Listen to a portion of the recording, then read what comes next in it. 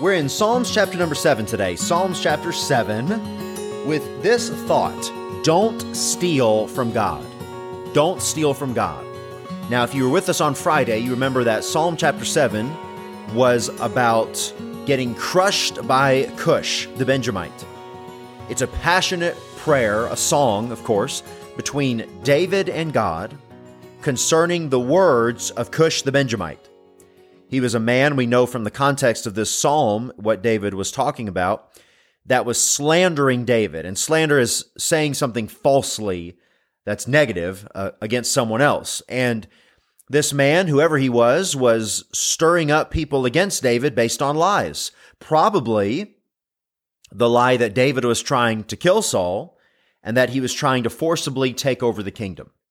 Now, regardless of what it was, Cush was a real burden to David. The words that he was using, what he was saying about David, and the result of those harmful, hurtful words.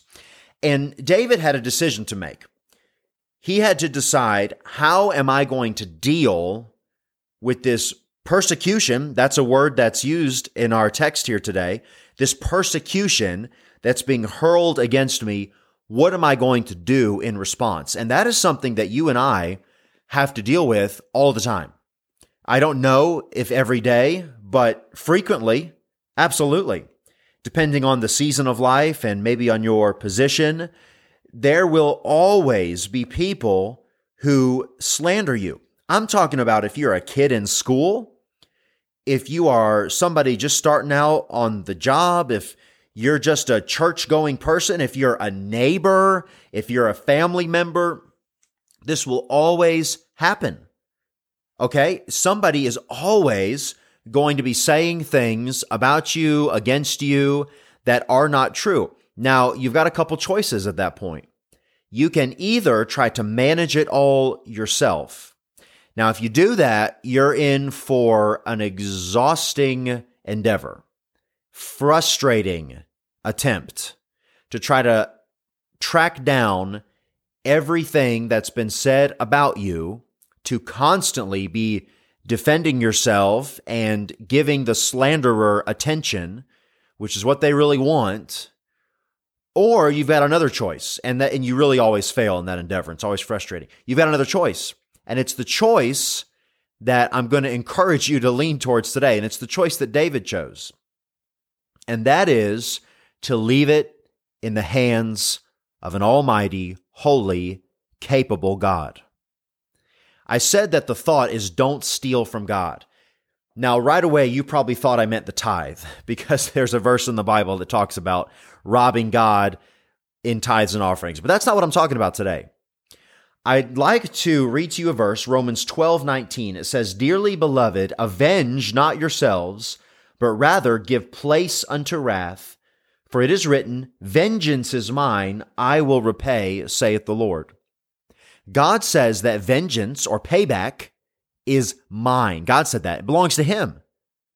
So for us to intrude into an area that does not belong to us is to steal a job away from God. Now, I'm not talking about abuse, if somebody is violently hurting you. I'm not talking about if somebody is trying to steal something, breaking the law from you. But I'm talking about what David was going through. Somebody slandering him, spreading false accusations, lies about him. What do? Leave it in God's capable hands. That's what you do. Now, I'd like to read to you these verses, Psalm 7, verses 9 through 17. If you'd like to follow along, if you're in a position to do so, you can. Verse number 9 of Psalm 7, it says, "O let the wickedness of the wicked come to an end, but establish the just, for the righteous God trieth the hearts and reins. My defense is of God, which saveth the upright in heart. God judgeth the righteous, and God is angry with the wicked every day. If he turn not, he will whet his sword." Whet means to sharpen. "He hath bent his bow and made it ready. He hath also prepared him the instruments of death.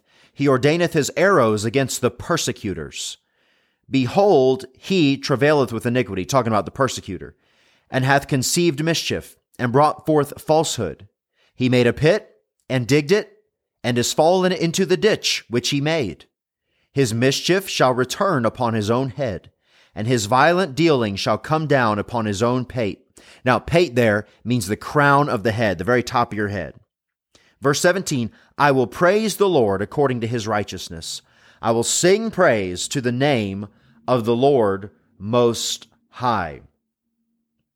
There's a principle in this world that God has made that you and I can rest in and have faith in and be able to praise God in, and that is this, that when somebody devises mischief against another person, whether by words or by some kind of deeds, something, working out some kind of harm or sin or injustice or a slander against another person, here's what will happen.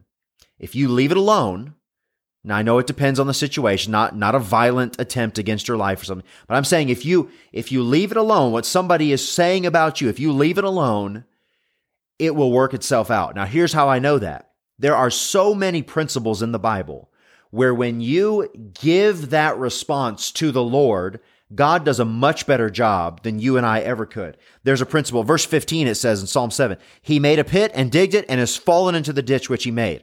It means this. Somebody is digging a trap, looking for you to fall into it. He wants to break your arm, break your leg. Hey, I'm going to dig this pit. I'm going to cover it up, and I'm going to get that person. Well, this person falls into the very ditch which He made. That's just how God makes it happen.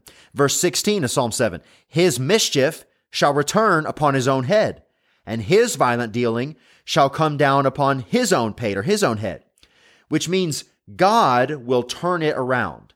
God will cause what He sends around to come back around upon Him.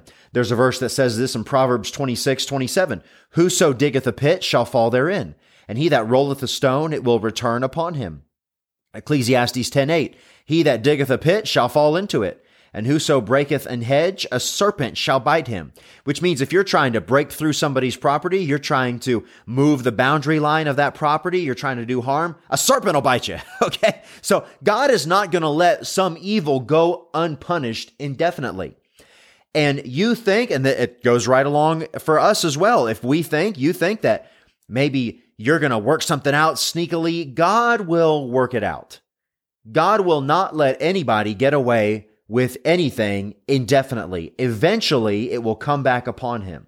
That's why you can rest when somebody is saying things against you or whatever it is, you just give that over to God, who really owns already that vengeance, and you let Him take care of it. Don't steal that from Him.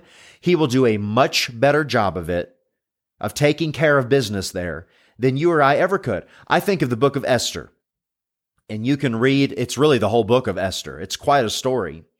But Esther became the queen to Ahasuerus, and she had an uncle there, Mordecai, and Mordecai saved the king's life because he heard the plot of a couple of assassins against Ahasuerus, and Mordecai saved his life. And so Mordecai was in pretty good standing with the king, but then in process of time, there was a man by the name of Haman who was promoted in the court.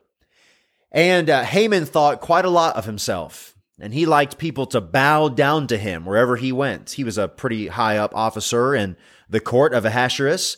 But Mordecai, who was a Jew, he wouldn't do it because the Jews knew that they were not to bow the knee to anybody other than God. And so when when Haman found this out, that Mordecai wouldn't bow down to him, he got really frustrated, not just against Mordecai, but against all the Jews. And Esther was also a Jew, Queen Esther. And so Haman worked it out to where all the Jews were going to be put to death. Now, it's the entire book of Esther, so we can't go through it in detail. But Esther found out about it, and Mordecai said that famous thing to Esther, Uncle Mordecai, who knowest whether thou might be come to the kingdom for such a time as this, for such a time as this. That's why Esther was there, to save the Jews. And so she did. She revealed the plot to the king, or revealed the plot of Haman, and the king was angry. Oh man, was he angry. And he said, what are we going to do? Well, there was a lady in the court, just a worker there, and she said, there is some gallows, a place where you hang somebody, that Haman has built to hang all the Jews. That's ready to go.